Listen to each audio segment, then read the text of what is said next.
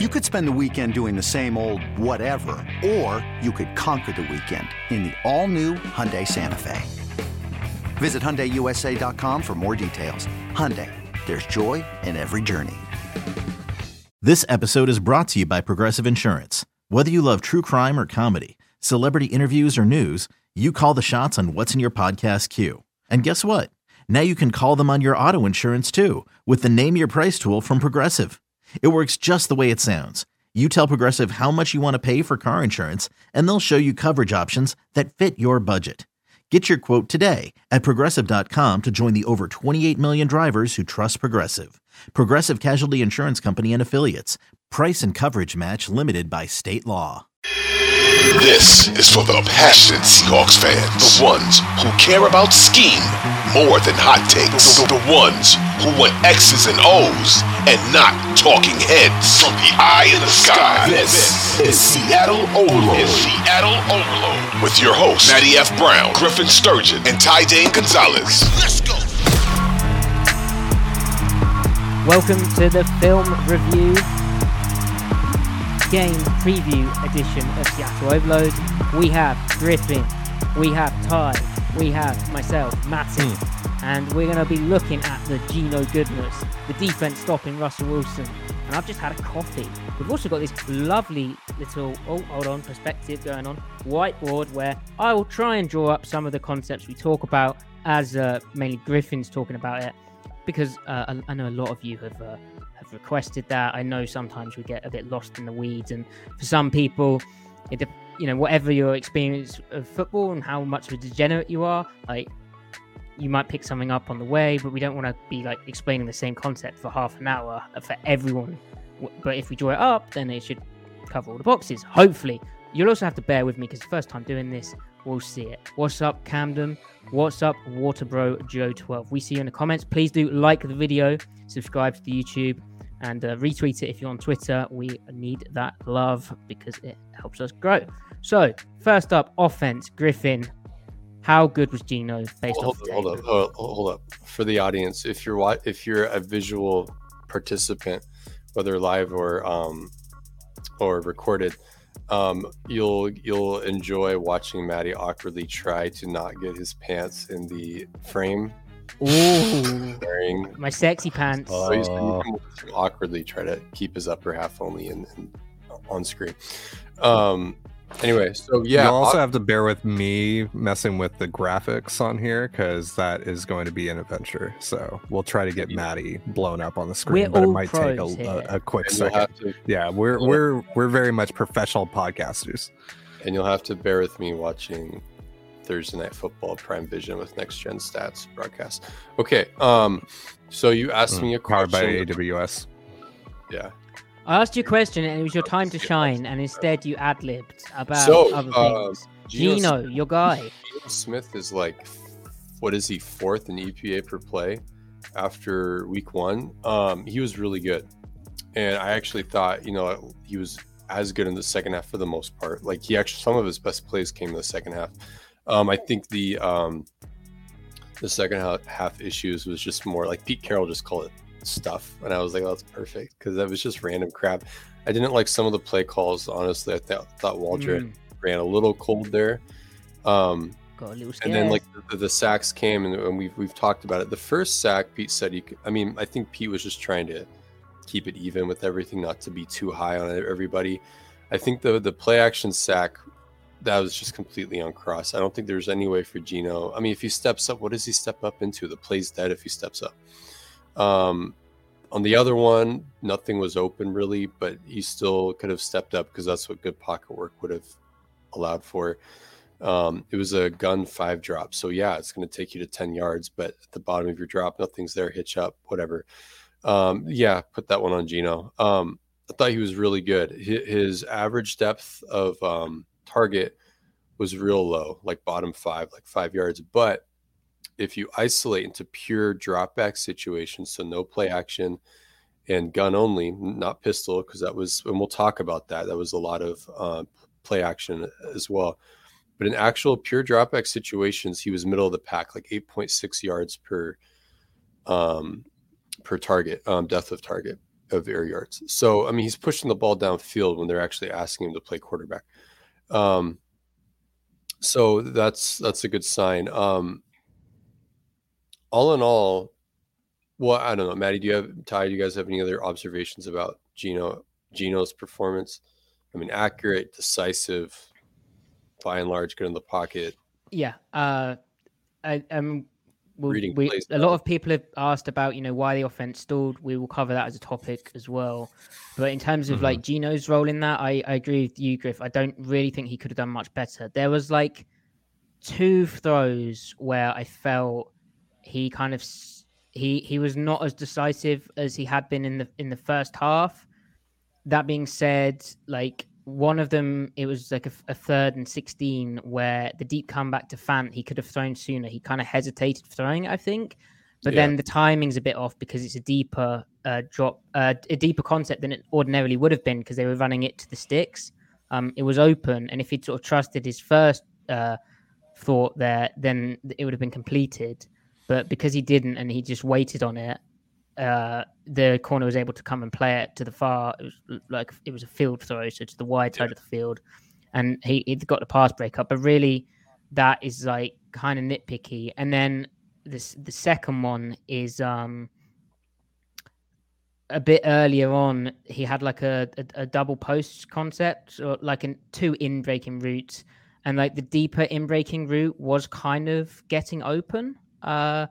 Do you know the play I'm talking about there? Where he throws it into the dirt in front of Lockett? Yeah. So, but it's like the quick game wide cross concept, and So that ball was tipped though, but I thought that ball was tipped. But he had Goodwin. He saw the look, and Goodwin. I don't know how open Goodwin was. He wasn't exactly screaming out of his break on the in break on the dig, and that was when I tweeted. I was like, "Oh yeah, Geno progressed to that." And as Maddie's drawing this up, Geno progressed to that. And I would have loved to have seen him throw it, but I don't know if that was as throwable a look as you'd hope, because it's to the quarter side of the formation. The corner is squeezing it okay, like just isolated to the one-on-one look with the corner. It's targetable, not necessarily like wide ass open, but then you also have the quarter safety who can nail down, and it's to the field. I feel like the throw would have been safe, but it would have required a really good throw, though. That's where I wonder, like, man, if they had a guy like Odell Beckham Jr. in there, Geno probably throws that without hesitation.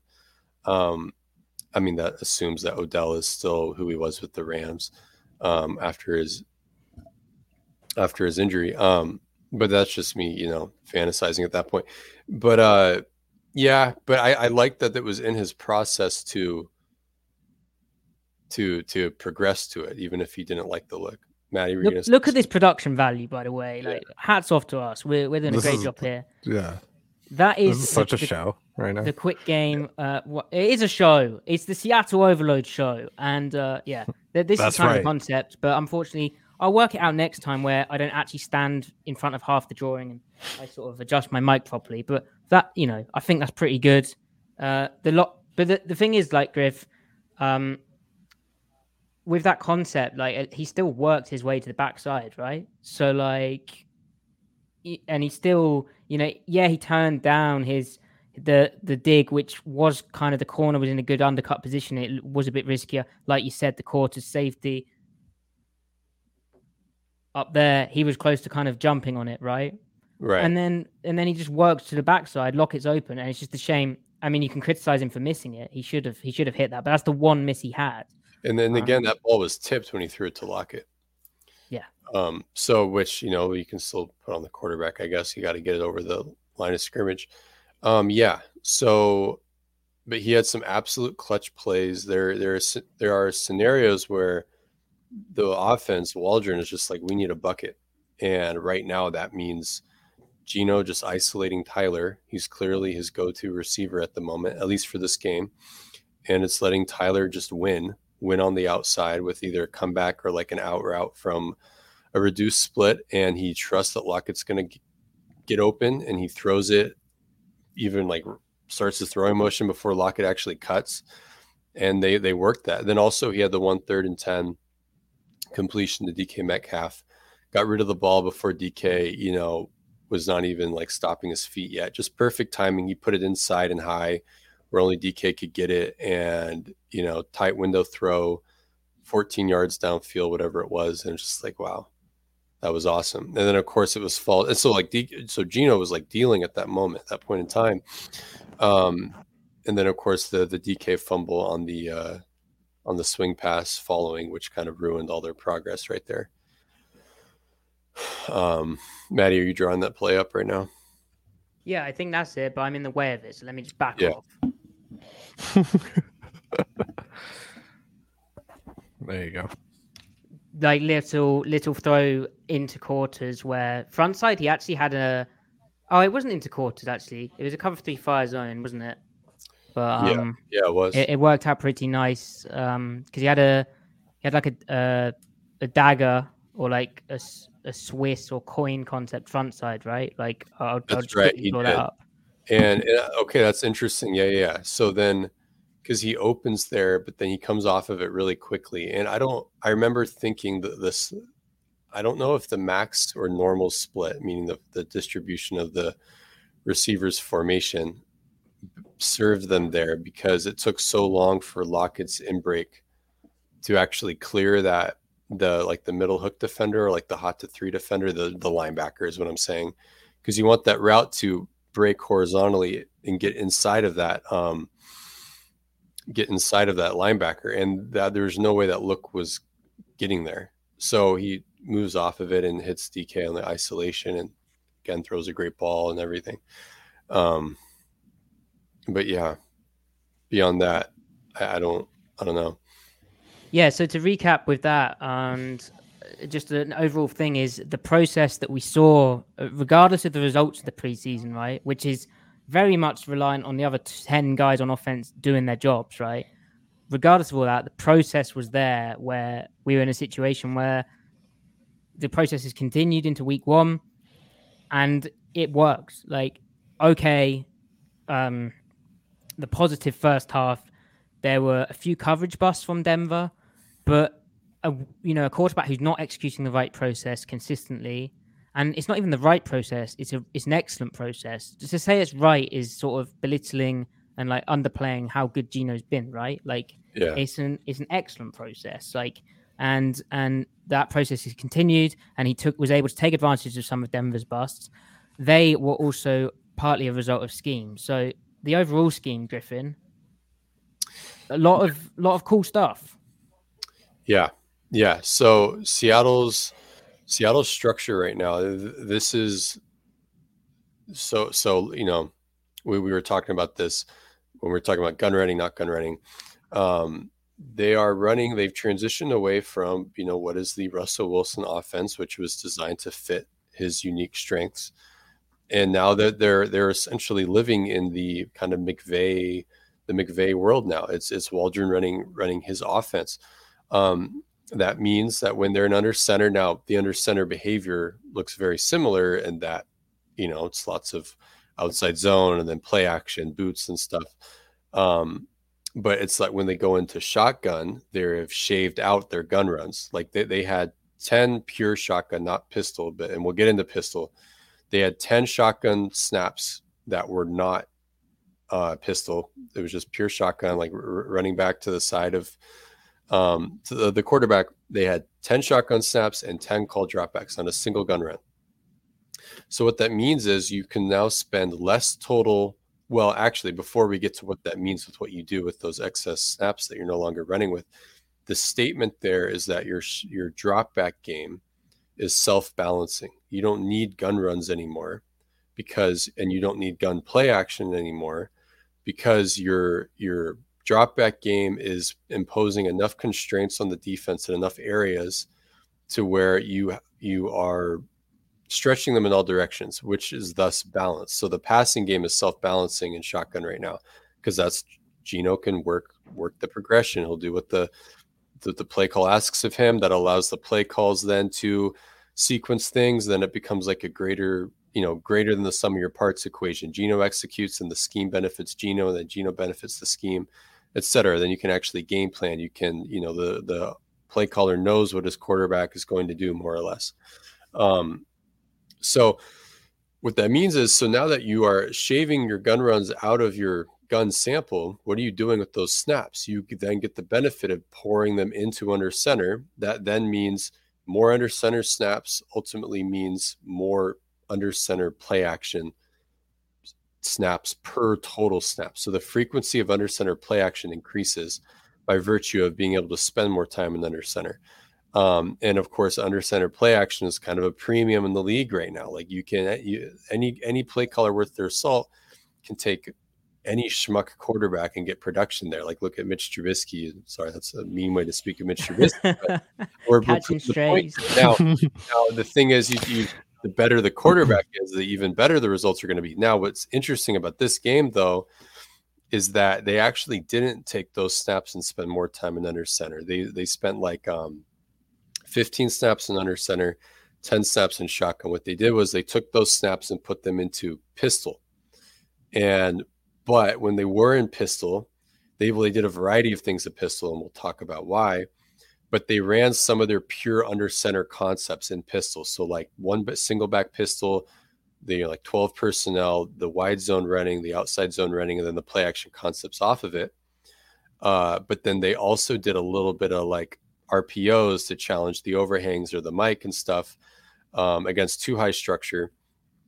And I thought that was to kind of, because you wouldn't run like play action dig routes against, half quarter, or you can, but it's not ideal. You'd rather do that against cover 3. So like when we saw those now slants to Noah Fant and DK Metcalf when they're in pistol, that's them essentially replacing what would have been like drift strike, or what Shanahan calls drift, what McVay and Waldron calls strike. So you're kind of, instead of challenging those linebackers at the second window, because you can get that quarter safety is nailing down, or the curl defender on the other side of the cover 2 side can stay high on that route and leverage it. If you're running kind of essentially pairing a now slant with a pistol RPO, or maybe one of them wasn't a true RPO, it might have been like a pre-snap thing, not like a post-snap read. You're still being able to get that kind of similar-ish production out of the same like wide zone principles, wide zone action principles. One of them was off of like GT counter, I think. So I'm talking a little bit out of my ass here. But I think that was why they elected to go into pistol, because they weren't getting a team that was going to play single high. But then beyond that, when they went the full house pistol, like 21 personnel, like even, or 12 personnel, but you got Disley in the backfield along with Noah Fant, that serves a couple of different purposes.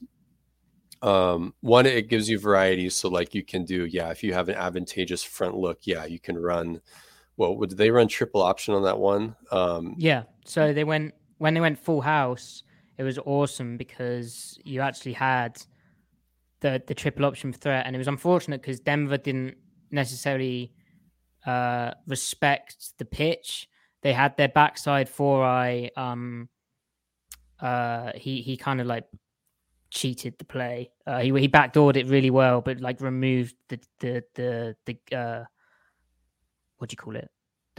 The take read from Smith, but that's something that I'm sure we'll see Kenneth Walker and Penny up in there. Yeah. And the run diversity, Griff, which you're big on and is necessary, right? You can't just be a wide zone team. Like teams will figure you out. And the way that the kind of fronts and coverages and all that stuff, the defenses they run to stop wide zone, you got to have a counter punch, literally in like guard tackle counter, or in this case when they were in it, like guard tackle wrap, right? Where that was big. I'll just draw up the full house thing. On that point as well, Griff, Denver's defensive line was really, really good. Like DJ Jones especially kind of cheats the math for them, or maths as I'd say. He's a great player. Jeremont was good. So then the other side, the other aspect of this full house thing is when you are playing a quarters team and you're a safety and your number 2 is now in the backfield, meaning your number 2 receiver, like the perimeter receiver number 1, then the slot is your number 2, then the next slot, if it was trips, would be your number 3. But if your number 2 receiver is in the backfield, that influences the safety distribution and alignment. And even though like regular quarters and outside release on the outside still gets you one-on-one, when you shrink those safeties splits, you're getting even more one-on-one look on the outside. So when they went full house, they hit DK on the kind of that hinge route, and then on another one they looked for him deep down the sideline. So I think this pistol formation is one to kind of try to catch them in an under center defense, because if you put out enough like under center behavior when you're in pistol and you get an under center defense, then that means their pass rush can't tee off as well, because you're in a bear front. You don't have your second edge is dropping into coverage. It's 300 pounders rushing you in an edge instead of 300 pounders and 250 guys. That means you can catch them in a bad look to try to get deep outside. And that was, I think, the other objective of this. So pistol is like bridging, and again, this might have been game plan, but it's bridging under center and it's bridging gun drop back. And then also it gives you different permutations to take advantage, like you were saying, of fronts that aren't equipped to defend, multiple gaps changing. And so essentially it's the 2022 version of the McVay offense regaining lost balance that it doesn't have, because I agree with that. And like the McVay, what does the McVay offense do to get 7-man pass protection? They come out in empty and then they chip protect. Like they come out like this, 2 wing backs, and then they chip pass pro on the ends, and so they can run the kind of drop back games you're talking about, Griff. Yeah. With 7-man protection. This pistol formation early in the game, they came out in chip pass pro. Yeah. And it is the same effect, but kind of Geno-ified, right? Yeah. Like they're able to get chip pass pro from this. This is like what I do in NCAA 14, because you're putting everyone, you get an under center defense and you're getting everyone in the box, and heck, it's not a one-on-one because there's this crazy safety. But like you said, his 2, which is this guy or this guy, is in the backfield. So you are accessing a one-on-one, and that hinge route that Geno threw early in the game, which was on the right, really for what that is. But like the quarter safety tried to drive on it, but it's so far out that Geno had the arm strength, even far hash. Yeah. He was able to throw it anyway, so it's very impressive. Yeah. So the overarching theme here is essentially goes back to balance. So like the McVay offense pure form is you live in under center and you live in shotgun. Shotgun is like 90% pass rate on early down. And then under center, that allows you to spend an exorbitant amount of time in under center, where your pass rate is like within the realm of what is normal for the league, like anywhere between 32 and 40%, which is where McVay lives. That's where most of the majority of the league lives. It's where Carroll lives, like, or the Seahawks live when they're in under center, the pass rate in there. But so that means when you're in gun, teams know you are passing the ball, and then they still were efficient in spite of that, but its defenses are trying to box you in and trying to figure you out and isolate what you do and when. Pistol kind of regains back some of the tendency, like obfuscation, like the defense can't put a finger on you anymore. And then it's regaining lost balance that you don't have when you're in gun. So, and Pete talks about balance. And I think what balance means to him is just being able to impose multiple constraints on the defense. It's not literally a numbers game. He no longer needs the run game to do that in shotgun. That's why they're not running in shotgun. I think whoever's idea in-house of really embracing pistol is a way to kind of get under center stuff, get shotgun stuff, be versatile in the run game. Whenever you want, you can hit a fade even if it's there. Not that they did in this game, but that's the objective. So, and they're able to do all this, maybe meet Pete's desires and still have a 60% pass rate overall. And they're not losing anything. They're not losing any of the benefits of the run game, because tendency can't be nailed down. Now we'll have to see how this, evolves over time and how things are game planned. But it's very interesting. You could say kind of McVay tree. Evolution. Griff as well. We have to at this point shout out a fellow Brit, Ollie Connolly, like in the preseason, he was writing about how pistols, what the McVay is going for, and how it's for what the similar reasons to what you've just outlined. So that is like the new wave. And I like this as well. Like talking of like tendency breaking, coming out in the pistol look with the trips kind of presentation, and they picked up a first down and 3rd and short to Penny down on the sideline, where they have all these guys in a condensed split in the trips. They then pre-snap motion from the pistol into like 4-strong gun, and 4-strong gun was a big part of this game as well. And then they throw it to Penny in the flat. Classic pick concept. But if you come out in 4-strong, they think, hey, pick. It's short yardage. But coming out in the pistol to hide the tendency and then doing it. So it works for hiding tendencies of gun as well as the undercenter stuff. So one more thing on exactly what you're saying. They showed pistol, and they're getting a like quote unquote under center defense, right? Then they shift even to gun, and then they run gun drop back, and now you have a softer pass rush. And so awesome. Anyway. So real quick, why did the offense stall?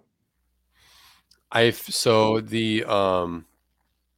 had one concept. Well, there was when they were backed up in the end zone in the 3rd quarter.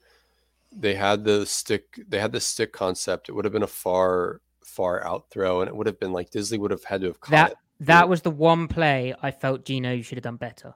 Yeah, and it would have been. We're talking like a 4-yard gain, I think here.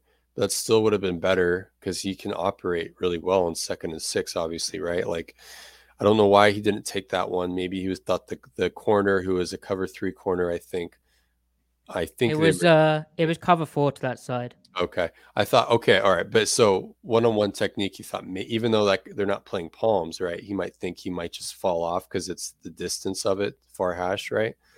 And then I can't remember exactly what happened after. There was that rollout where it was to Eskridge, and Eskridge didn't run a good route, but I didn't like that play call. It's like give Gino a drop back concept.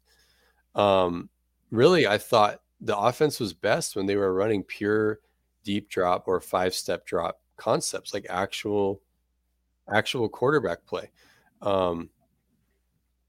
And so and his numbers were like really good this week. I think he was like 4th in EPA, total EPA on pure dropbacks as well. Isolating that, looking at the numbers. So yeah, I think they just kind of stalled. It was just the sacks, the fumble from DK. I mean, they were probably rolling in that drive. Yeah, I don't know. Maddie, what are your thoughts there? Well, that's just the stick concept drawn up. And I think what happened was he opens to this side of the field, and he's looking for DK, and they cover it quite well. He had a zone indicator out here because he had a running back out wide. The tight end was actually Disley in the slot. I've drawn that wrong. This should be the receiver. And the thing is, he should throw both of them. Like the stick is there and the linebacker's there. It's the one play I thought, hang on here, what's going on here? Has he got too conservative? But then the next play, he throws a really tight ball to Metcalf versus off-man coverage. Metcalf didn't expect the ball out the break. He threw it so soon, and they got defensive pass interference. So the play didn't actually end up being the reason for the stalling. I think the stalling happened because the run game, they had similar struggles where it was like up and down. I forget who it is, but the way their 4 eyes play on the backside of wide zone is the classic, really annoying thing of they're playing on the inside of the tackle. The tackle's trying to wash him down, so it's really nice. And then suddenly they're able to like win leverage and jump outside. And so the running back has gone to stick his foot in the ground. He's cutting all the way back against the grain. And then the 4 eyes just pop back outside into that C gap. And so the running back's like, crap, I've got to hit this up the B gap now. And then it just runs out of spacing options. Yeah. They don't get the full on wash effect. So that like Denver's D line was damn good. Like I said that they struggled last year. I think they did. That's a fact. But this time around, they were really good. Yeah. So and their under center behavior, like legit under center, not pistol. They started off the game, I think, with like 4 or 5 straight under center runs when they were in under center. And they ended up running like 4 or 5 straight play action concepts, I think, later on. So they ended up they had 15 under center snaps and 7 passes to 8 runs. So that's a 46% pass rate, which is huge, but that's also what they were in the Wilson games last year, up until before like week 14 when Penny really popped off. They're like, okay, we actually are better off running the ball, winning under center now. But so like that's where most of the runs are going to come in, is under center, and they're still passing a lot in that set. Now most of it was like movement. It wasn't a lot of pocket play action, but I think that's where they wanted the pistol for the pocket play action concepts. That's what they wanted. I think they wanted pistol for that. But yeah, that's just that point. I've drawn it up far too small. That was silly, but that's the point I was illustrating about running backs carrying wide zone. And the Lucas penalty, which was ticky-tacky, but it was probably the right call. He did hold him for just a bit too long. They actually got it hitting, where the running back cuts back because they've got a nice wash up front. He cuts back. The 4-eye, who's been inside and is like the tackle's about to wash him, then just manages to get his ass outside, and it prevents the play. So that's unfortunate. Right. But overall, I don't think we should be concerned about the offense. I think it's kind of like a perfect storm. I don't think it's like a carryover of last year, even though it felt like it was less of, the smaller amount of plays. Yeah. So the issues seem like so like small and isolated, right? That you can live with it. It's just mostly like I just wish they ran the ball more at the end of the or towards the end of the second half. That last rail drive that they had. That's really it, though. Yeah, there was a time where they had that holding penalty killed that drive, and then DK's fumble killed a drive. Like, and Geno can overcome some negative plays. Like, I'm not saying he can't. It's not like a Geno thing. That was the big thing for me. It wasn't a Geno being bad or like worsening thing. Like, he still was playing well. He was still reading stuff out. Their concepts are still getting open. There was like a play where they did sprint out to hit like a speed out to was that the Eskridge one? Away from 4 strong. Yeah, and they did it to Eskridge, and I'm like, it's a nice play, but not to Eskridge. And Lucas there allowed some inside penetration, but like Eskridge should have worked back. He could have caught Lockett catches that, in my opinion. Anyway, defense, because we've been going half an hour. Defense.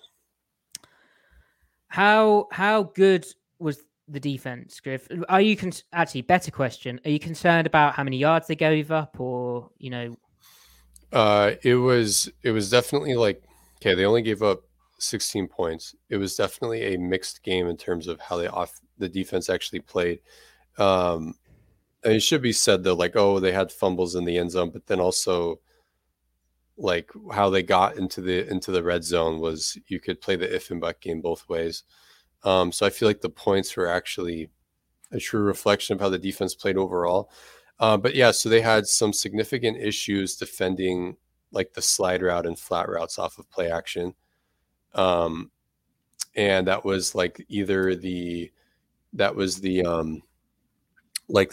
edge force either overrunning, or it was, even if that guy was the flat defender, the edge guy, because remember when they were in bear, which they were, especially in the first quarter,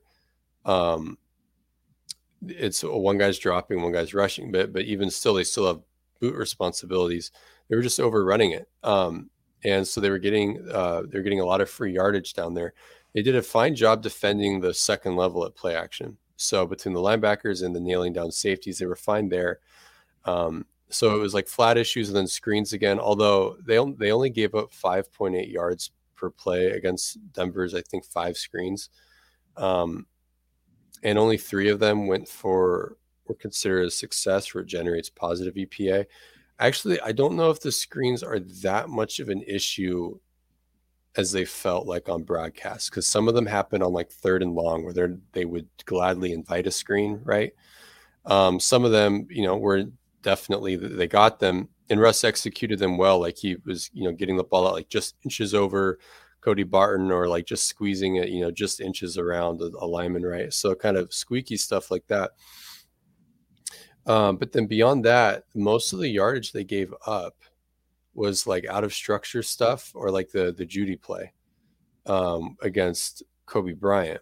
I felt like they defended Seattle's structure. I felt like defended the Denver structure more often than not in the actual dropback game.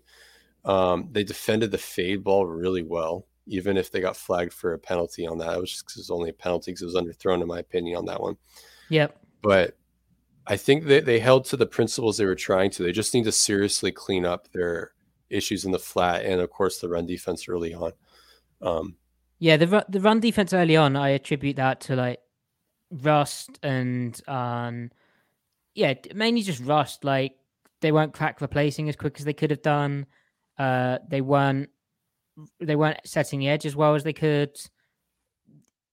It was just like early stuff, and like Denver didn't really change what they were doing. Seattle just played, like, executed better. The flat issue you're talking about was tricky because it's what we're talking about. Like their base call is tight will 6, right? So that is quarters. Oh, I've drawn it wrong. Hold on. It's literally as simple as this, though. So it's quarters to the strength, which is this tight end here, and then cover 2 away, so a deep half, right?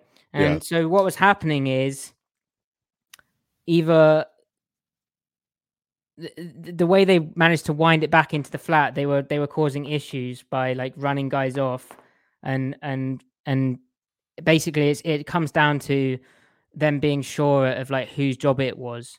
But like what I found was the real issue was when they showed run away, right? So, like, everyone's blocking this way, like a run weak thing, and then the fullback winds back. Because then it's a case of the corner's been run off, and then who has this flat route? Well, it should be this defensive end, but Darrell Taylor didn't do that at the start. He was going straight for Russell on the boot, and they kind of cleaned it up a bit more. So that it's just a thing of cleaning up. Like I don't think it's but it is also like Denver was intelligent. The other thing I'd say is they were very simple in their calls. I'd say they had about 10 calls on the day. Yeah. They had tight will 6. They had tight saw. So this is tight will 6. So quarters to the strength, half away. Then saw is the same front, but it's fire zone, so 5 guys going at the line of scrimmage. Then they play 3 deep, 3 under underneath it, so cover 3. So, and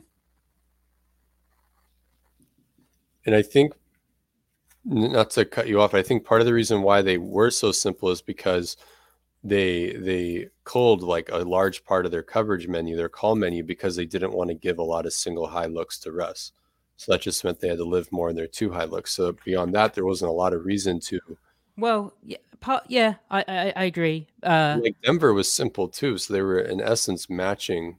Yeah, Seattle basically had like a fire zone, a middle field open for base, and then a fire zone, 2 fire zones for like passing downs, and then like 3 middle field opens.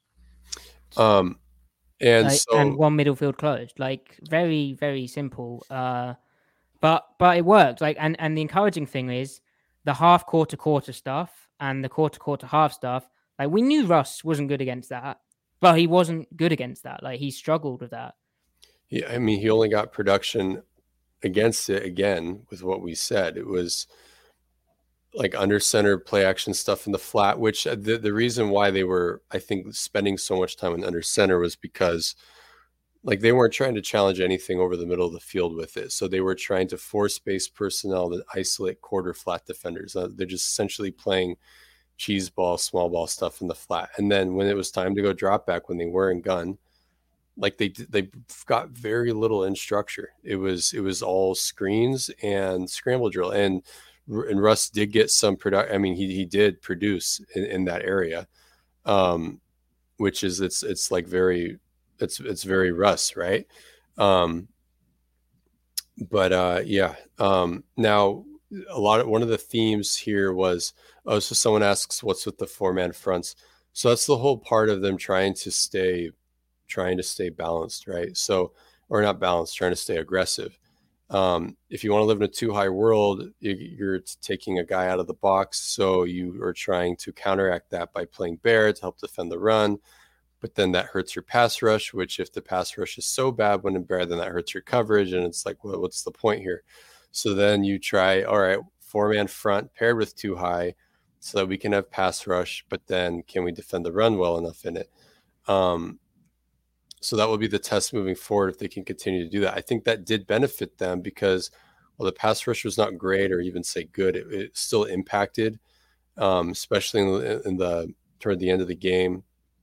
I thought Taylor and mostly was pretty steady throughout.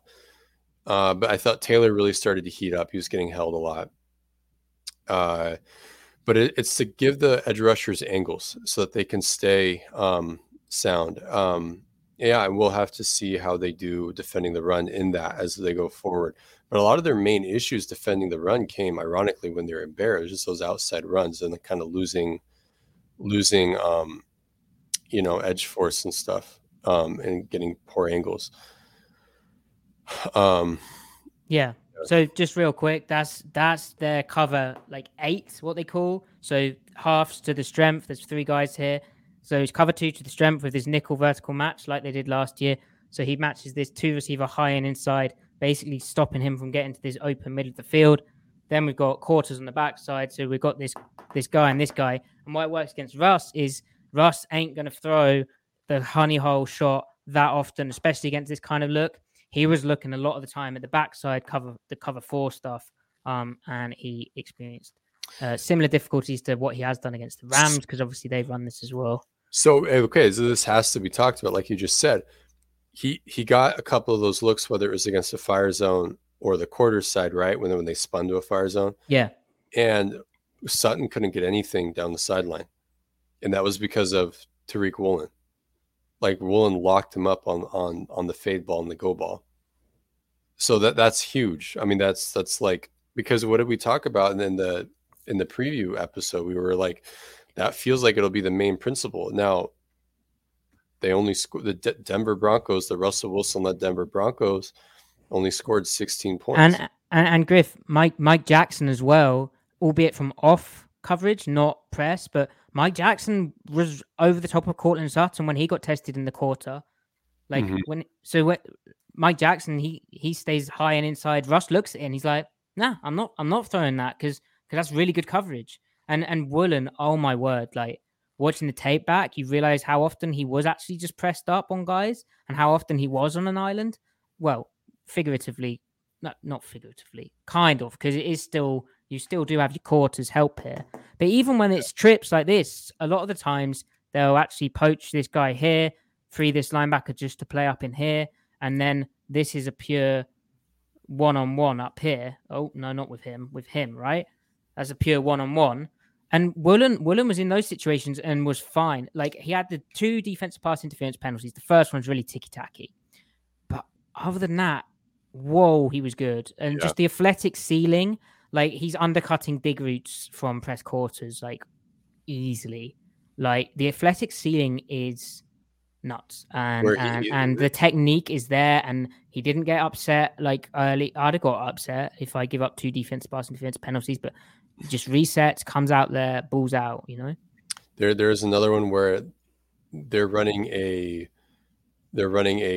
comeback on him, and he's a little high on it, and they get underneath him, and he baseball turns and spins back to it and doesn't lose a yard of separation, and like just soaks, like just like magnetizes right back to the receiver. And I'm just like, wow, that's crazy movement skills.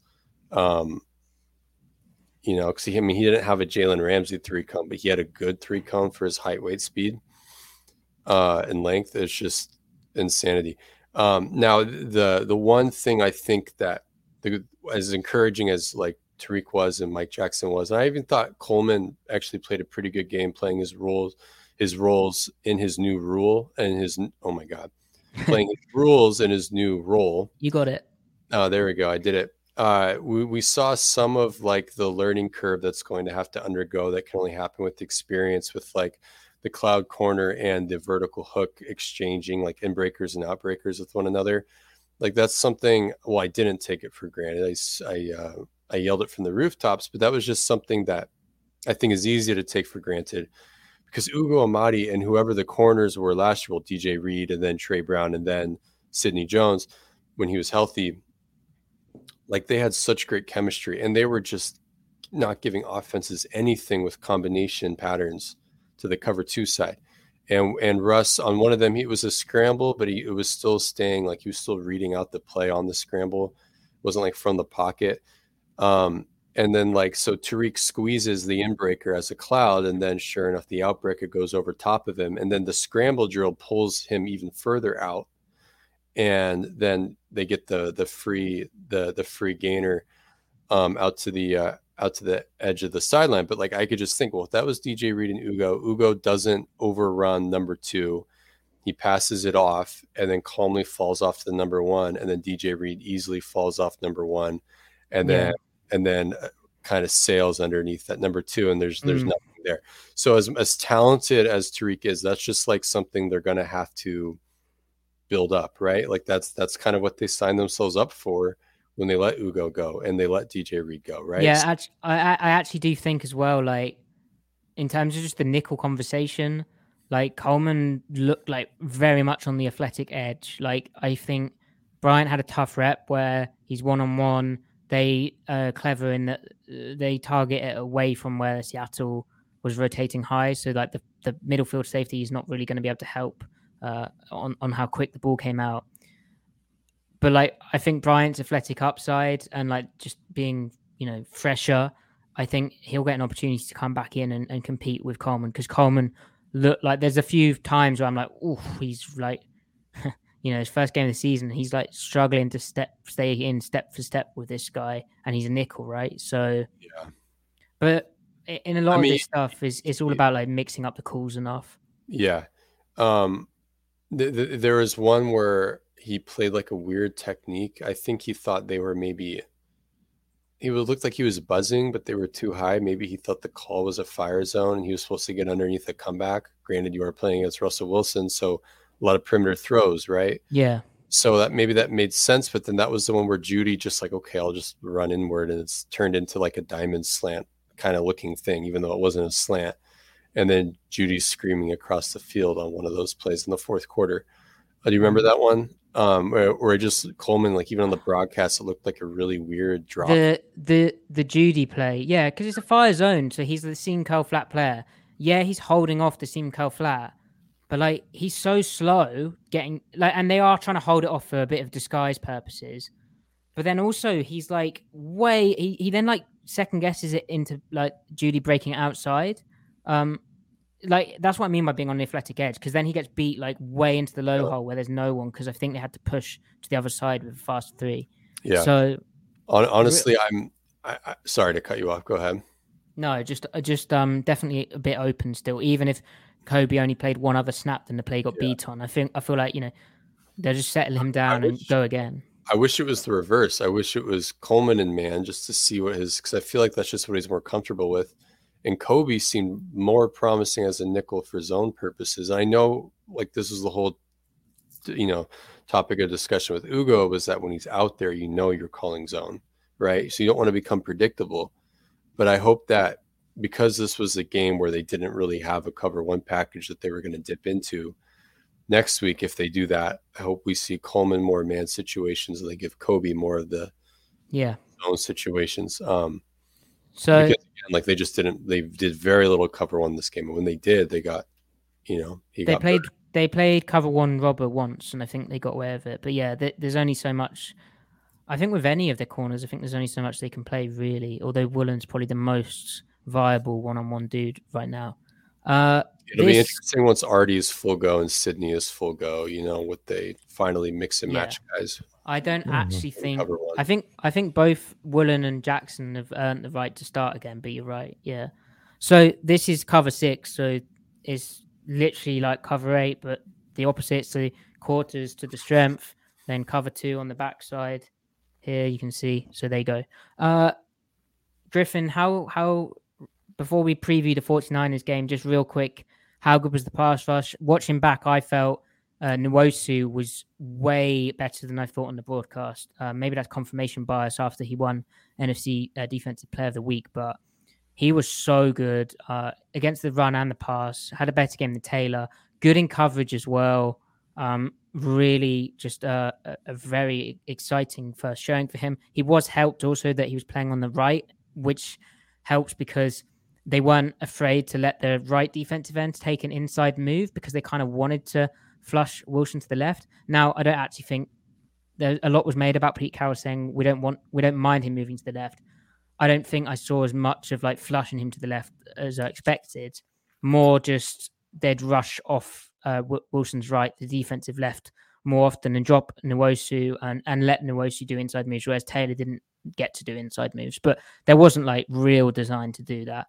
But anyway, yeah, Nwosu, really impressive. He was, I mean, he definitely outplayed Taylor. He was just good all around player.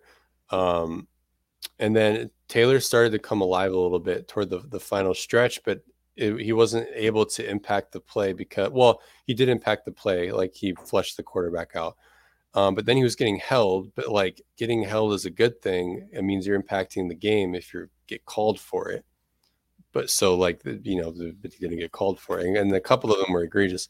My only thing with the holding is like, I think I counted 4 or 5 where it was callable. You don't have to call them all, like let them play, but call one of them just so that the tackle cools their jets a little bit. Yeah, you have to establish the precedent. Otherwise as a player, you just do what you can get away with. You just keep doing it, which, compete. That's what I would do. Yeah. But yeah, just call one of them. So that, because I mean, one of them was insane, like absurd, like Fleming tackled him. And then Bowles had some really obvious one where he hooked him on the inside move, and it's like, that's not blocking. That was awful. But Taylor was inches away of like, he had a couple of splash plays where everyone goes, oh, Taylor had a great game if he comes down with those 2 and he had some nice rushes around the arc, which like forced Wilson up. Like he was doing a good job on the left. It's just rushing from the left. They really wanted that guy to be the like pocket depth setter, Yeah, that's the other thing we have to remember is like they're rushing Russell Wilson, so it's not a normal rush plan, right? They're not rushing a guy who they know is going to stay in the pocket and try to continue to read things out like most would, and then they can, rush their angles accordingly, right? So like Clint Hurtt said, like, we have to contain him a little bit. We want to flush him, then we also want to contain him, like not give certain rush lanes. I thought the interior group, they were sneaky, like impactful, like showing up. Like Quentin Jefferson had like 3 like side swipe into swim moves, like just kind of he showed at his best. Shelby Harris had some really good bull rushes. He affected Russ on one of his deep throws. I think he even affected him on a couple of them actually. But then one of the 2 that I'm thinking of was the one where Diggs dropped the interception. I think that Russ couldn't get his whole body into it the way he wanted to because his platform is being rushed into by Shelby. So Shelby was an impact player. I mean, he's giving them what they need, I think. Yeah. Big time guy. The defensive line as well, there was definitely a thing of staying central, like trying to be, Clint Hurtt called it the forest through the trees, like seeing that for Russ. Like they were trying to clog that middle up, like the passing lanes, because obviously Russ can't see over them. I think I saw that really going on. And yeah, obviously Shelby Harris was on the injury report today of a back thing, and the play he got hurt on was the goal line stop. We haven't even talked about the goal line stops, but that was just impressive football from people. But Ty, have we done a bad job of explaining anything? Is there anything you want to know from the film? Oh, right. Cody Barton. We had a question about Cody Barton. People wanted to know about Cody Barton. Cody was fine. So he wasn't actually challenged a lot. Like he kind of did his job, but then he made those impact plays, on the screen, right, where he recognized it. And made his tackles. Didn't miss a tackle. He didn't get lost. He was getting things right. So like this, the type of things where given enough chances, his process from the Lions game and the Cardinals game last year, where he was really good, is going to continue to project forward. Jordan Brooks was a monster. I mean, in coverage, he was doing absurd things. On like he was covering a stick nod, didn't fall for it, was able to stay in the hip pocket of the tight end, and then Russ scrambled, so he has to cover him even longer. He's covering him like 30 yards downfield. They needed another one, an absurd play on Jeudy. That was the one where Russ scrambles. Cody Barton is a zone dropper, so he's not man turning with he's a curl. He's not, I don't think he's playing a vertical hook, just a straight curl in cover 2. And that's the one where the receiver just like runs like a semicircle, like a half circle, and just turns around, and Russ like spins in the pocket and hits him. So like that was pure scramble drill. But on that play, it's 3-by-1. And if you know, and that's an important note, because it's 3-by-1 and they're giving Jordan Brooks all of number 3, meaning you are closing off the middle of the field, and we're in cover 6, I think, right? And it was cover 2 it was cover 2 to the weak side. So they're saying, right, cover 6, right? We're going to double the weak side corner, or the weak side receiver, because we don't want to give Russ a one-on-one look on the outside if it's a vertical. That means if we want to remain in 2 high, you have to have someone closing off the middle of the field. That means we're asking our 245-pound linebacker to do it. And they're willing to do that when there's speed at 3, not even a tight end, when there's Jerry Jeudy in there. He presses vertical, runs as fast as he can upfield. Jordan stays on top of him, but doesn't panic and overrun it because of potential in-break. Sure enough, Jeudy drops his hips, Jordan drops his, and then is able to collision with him a little bit and then stay on him and be able to undercut a potential dig route, and then continues to cover him all the way until he gets to that same weak side safety when they get into the scramble drill. So he stayed on Jerry Jeudy for 4.5 seconds. I timed it. Just an absurd play. And that's not just, even though they gave up a completion outside of that, that means that gives them so much more flexibility in the 2 high world. You can, when you have a Mike that can cover, you can double who you want. You can distribute resources how you want. You're not just locked into having to have that weak safety poach front side. So it just gives you more options. And it's because Brooks is, for my money, elite. Well, and it's about eliminating explosive plays, right? Like you're not going to give up a big play if that guy can do that job, because that's the hardest role in the defense, which generally the hardest role in the defense is the one which will lead to explosives. Okay, 49ers. Ty. Yes. So, are there any good? A couple things that we need to talk about. Yeah, well, a couple things that we need to talk about before we get into the 49ers themselves. 90% chance of rain on Sunday. George Kittle looks like he's not going to play. Daniel Brunskill, one of their starting offensive linemen, also looks like he's not going to play. He didn't play last week as well, just like Kittle. And then, of course, Elijah Mitchell is also out for the 49ers. So favorable injury news for the Seahawks on that front. Obviously, though, Shelby Harris didn't practice today, so that's bad. That's frowny face. 49ers, are they good? Kind of remains to be seen, because they played in a monsoon last week and it didn't go particularly well for them, and people are already calling for Trey Lance's job. So it's kind of like we still need to see it, because those are such unique conditions for them to play in last week. I mean, the fourth quarter especially, like, it was just pouring down rain. There was literally nothing they could do. Like, Trey Lance can't throw, like, no one can throw a football on that. So still kind of a wait and see thing. I don't know. Have you guys watched any 49ers, like any of their game from against the Bears this week? Yeah, I did watch a little bit. I mean, it's so hard because the conditions were it was like pig slop out there. It was really bad.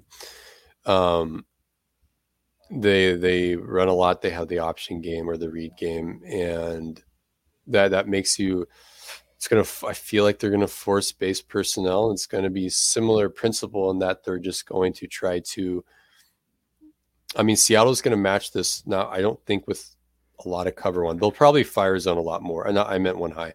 They'll probably fire zone more so to stay gapped out for run purposes. But they're going to play, I think, maybe like max fit quarters and stuff. But then I worry about, noticed play action shot. I noticed against the Broncos. Well, one, I don't think they expected the Broncos to play as much heavy, like 21 personnel I form as they did. I think they'd have had like one or two more calls for that, given what actually happened, and also given their struggles against that sort of stuff.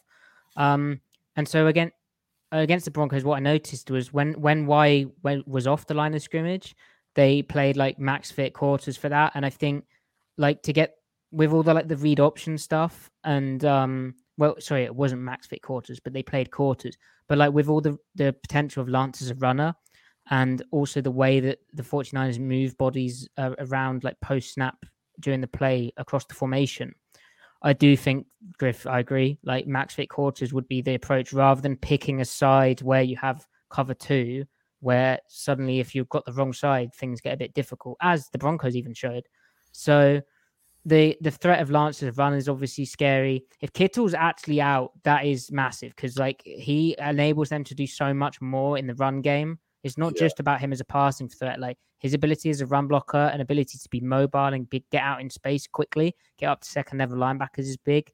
The one problem against Denver schematically was other than like the sides and then the execution stuff was that issue we've spoke about a number of times of like the 5 technique, where not having a 5 technique means the backside linebacker gets climbed on against power. And so Denver had a few like glitzy power runs where I thought there would be more considering what LaFleur does. Yeah, so I think I tweeted about that. And there we go. The reason for that. So I think we see them probably, and Clint Hurt mentioned it as well. He was asked about it in his press conference. He mentioned playing with a big 5. I think they might have to do that for power, like, or do a movement into it or something, because you got to protect the backside linebacker. I'll just draw that up. Or I mean, fire zone with that movement, right?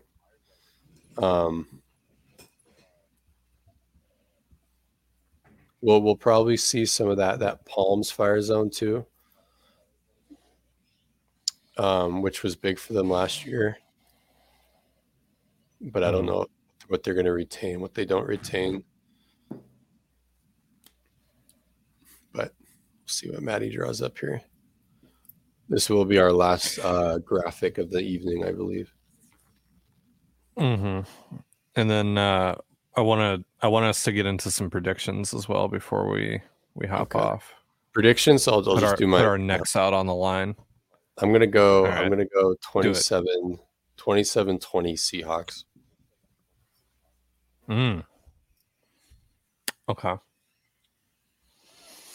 With it being like 90% chance of rain, I feel like this is gonna be another. Like it's not gonna be a monsoon like it was in Chicago, but I feel like it's probably gonna be a sloppy game. I'll go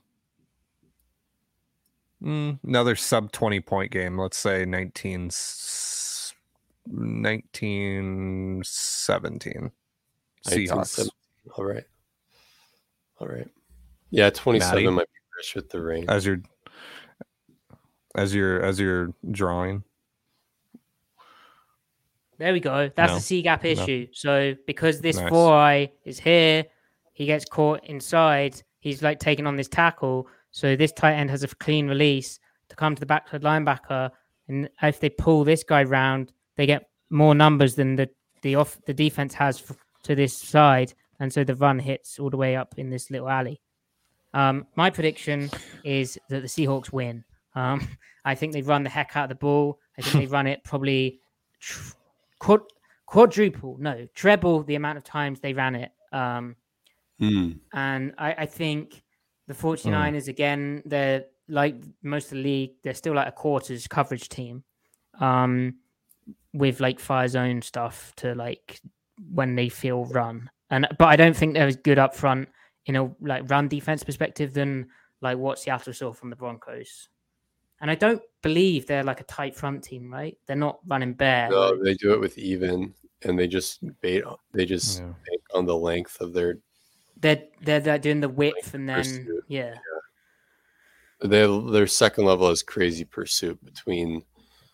Warner, their safety, I think, what's his name? Hufanga. I might be misremembering that. That's correct. He looked really good, by the way. Yeah. Talanoa Hufanga. But like we're talking like heavier personnel stuff than what the Bears did. I think we're talking more pistol, more 12, 13 personnel again. So we might actually see some constraint runs on like second and short and stuff. They get some advantageous looks. So like when they're in gun, they're gonna just straight up run like, long trap or whatever, GT counter or GT wrap, straight up, just because the look will be beneficial. And if you're doing that, it means you can gun protection. Seattle's answer for that is nickel fire zone, so even front and then.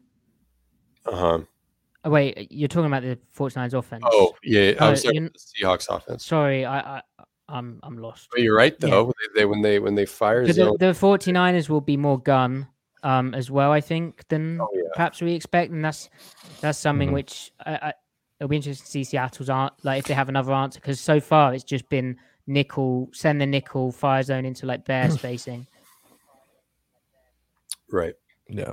Also very interested to see how, with Mitchell out, how many more carries does Debo get in that offense? How many can he get, right? Near the goal line. Down near the goal line. Because like how much are they going to balance Jeff Wilson with Debo? Because I feel like Debo ends up being the primary guy. They're gonna kill Debo. That's kind of in the they're basically gonna in the passing game. I think Shanahan's he's gonna go for all the cheese ball stuff, combinations in the like go wheel, just see what they can, go wheel flat, stuff like that, just to see what they can get them to the outside zone defenders to bust, like the corners, like what we talked about with Woolen and Coleman, but like just see what they can get them to, like, like drift stocks, those sort of things, to see what kind of fades they can manufacture and stuff. Just see if they can get easy money, like shallow wheel, stuff like that. I feel like we're going to see a lot of that. There we go. All right. Well, it'll be a fun game, and it's a bit earlier for me, only 9:05 p.m., 1:05 p.m. Pacific time. And it's crazy to me that the Seahawks are now 10-point underdogs. But how does that happen after beating a team that they were 6.5? It's crazy. It shows that Vegas thinks that they were only up for that. They got lucky, and they are only up for that Denver game because of like the Russ effects. But I mean, this feels like as even again. I mean, even if you're low on the Seahawks, you should. Well, I'm quite low on Trey Lance, really. I mean, that's famous last words. To me, he's still just a total wild card. He could pop off at any moment or have a disaster game at any moment. Toolsy. And I don't think either one of these teams is going to be able to create enough separation because of the weather, because it's just going to be kind of a sloppy fist fight. Like I just 10 points is insane. And like what have the 49ers shown that warrants that? I mean, it's just, I don't know. Going off of like Monday. Yeah. I don't know. Yeah. Wow. 10 points is egregious. Yeah. Well, we'll enjoy that. Until that point, if you're still in the stream, please leave a comment in the YouTube section, because that does help us. It really does. We appreciate you for tuning in. If you haven't already, please review us, 5-star reviews. Follow, subscribe to the podcast. Follow everyone on Twitter here. I hope the whiteboard worked.